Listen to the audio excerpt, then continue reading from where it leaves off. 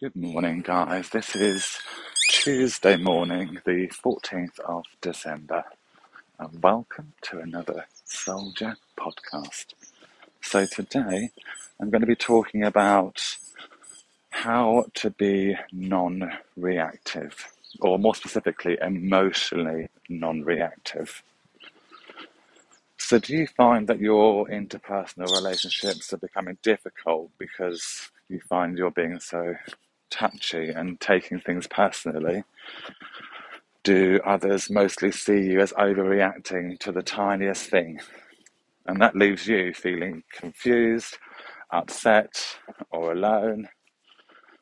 Like this kind of situation, it can repeat and spiral, and you can end up feeling trapped in your own reactions. If this resonates and you're ready to reflect on what keeps happening to you, then you may want to continue listening. So let's first look at then the signs that you are being emotionally reactive. You're offended or affronted at the slightest thing. Maybe your reaction is out of proportion to the situation. You may frequently storm off in a cloud of self-righteousness when things aren't going exactly to plan. You believe that circumstances have caused your reaction, leaving you feeling buffeted by the storms of life.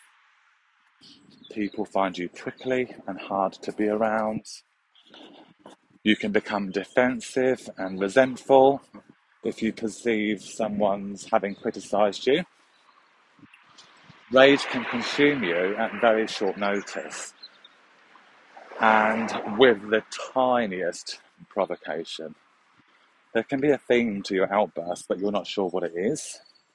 Or you can feel powerless with little sense of urgency.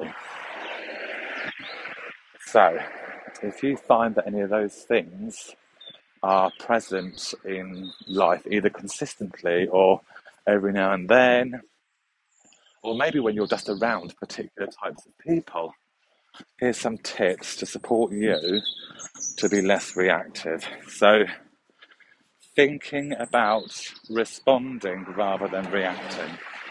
So, this might involve kind of reframing how you experience your life. Tell yourself that you're not the victim of circumstance and that you can choose how to respond when things don't go your way. Take a breath. Buy yourself a millisecond of time just before you react. When you feel yourself about to explode or rage at a situation, take a deep breath and consider what's really going on here.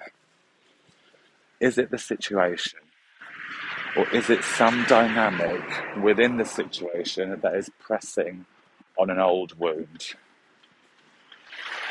Get to know your triggers. So this may take some time to work out, like what is it that's really irking you? But it can support you to become way less reactive.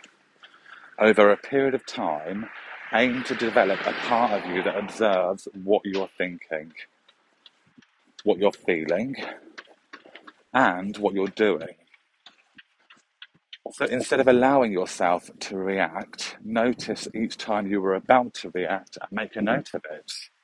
When the situation has calmed, look back at your reactions and aim to understand the underlying emotion that may be triggering you. Next time you feel you're about to react, you can recognize it for what it is. It's just a trigger. Replenish your energy. So if you're feeling drained and depleted, that can make you more reactive than normal because you have fewer energy supplies to draw on. Build activities into your week that will replenish rather than drain you. This may involve static, calming things such as meditation or mindfulness, dynamic activities such as exercise and fitness, and creative pursuits such as writing, drawing, colouring, cooking, or gardening. Or it may simply mean taking some time out to check in with yourself and see how you're feeling so you can aim to feel more grounded and in tune with yourself.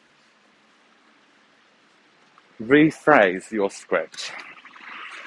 Instead of blaming other people, saying things like, "You made me angry when you forgot to call me," try owning your own feelings and taking responsibility for them.